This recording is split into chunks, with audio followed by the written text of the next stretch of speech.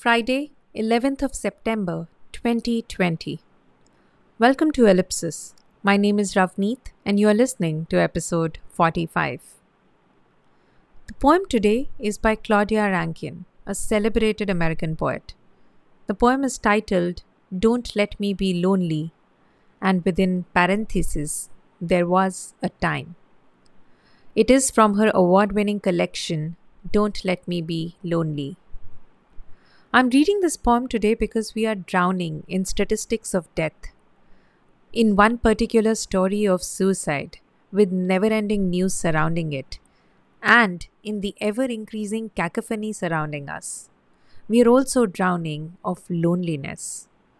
This collection of poems, Claudia says, was written in response to 9/11. It was written in response to the alienation and fear that people felt after the incident. It was particularly a response to the alienation and fear the black people felt in the aftermath of 9/11. Stories of segregation and police violence, the rise of racism alongside the rise of collective American anger. Reading now, Don't Let Me Be Lonely. There Was a Time by Claudia Rankine.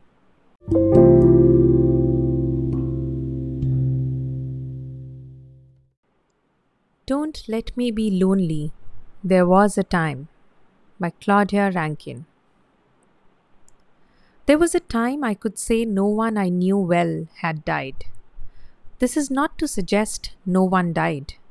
When I was 8, my mother became pregnant. She went to the hospital to give birth and returned without the baby. "Where's the baby?" we asked. Did she shrug? She was the kind of woman who liked to shrug.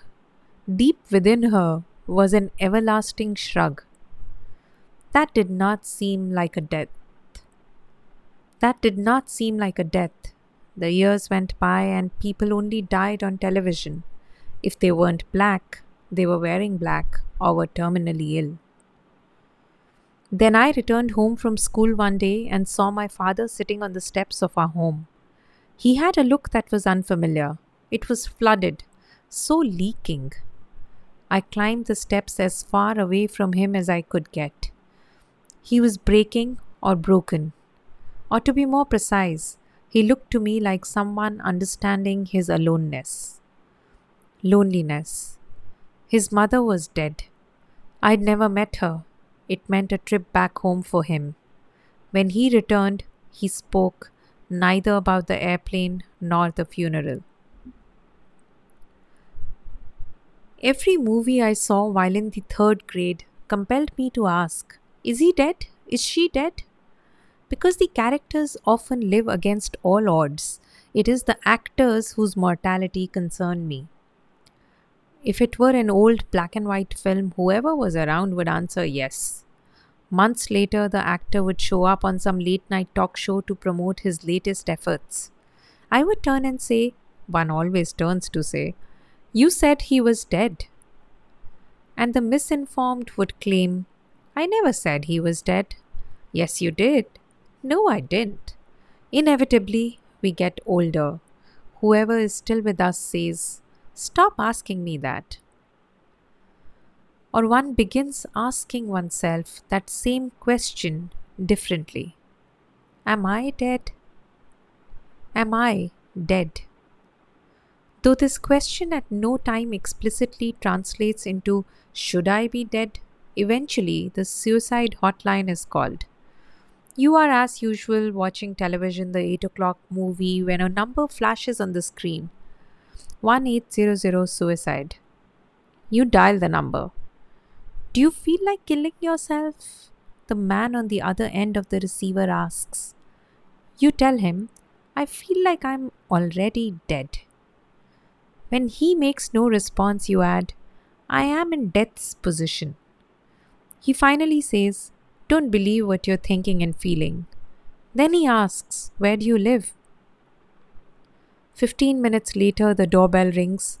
You explain to the ambulance attendant that you had a momentary lapse of happily. The noun happiness is a static state of some platonic ideal you know better than to pursue. Your modifying process had happily or unhappily experienced a momentary pause. This kind of thing happens, perhaps still happening. He shrugs and in turn explains that you need to come quietly or he'll have to restrain you. If he's forced to restrain you, he will have to report that he's forced to restrain you. It is this simple. Resistance will only make matters more difficult.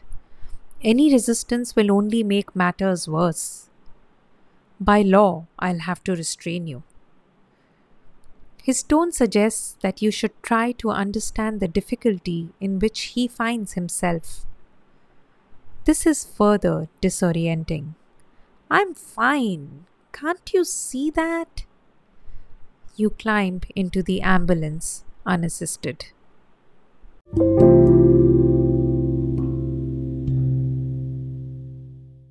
That was Don't Let Me Be Lonely, There Was a Time by Claudia Rankine. I was reading from the poets.org website, and I'll add the link to the show notes as always. I love the really slow, simmering way in which this poem builds up and brings us face to face with the urgent question of contemplating death and feeling dead. I adore her use of the phrase, a momentary lapse of happily, one that we can all relate to and have felt more than once these past few months. And after all of that, we get up and go about our lives unassisted.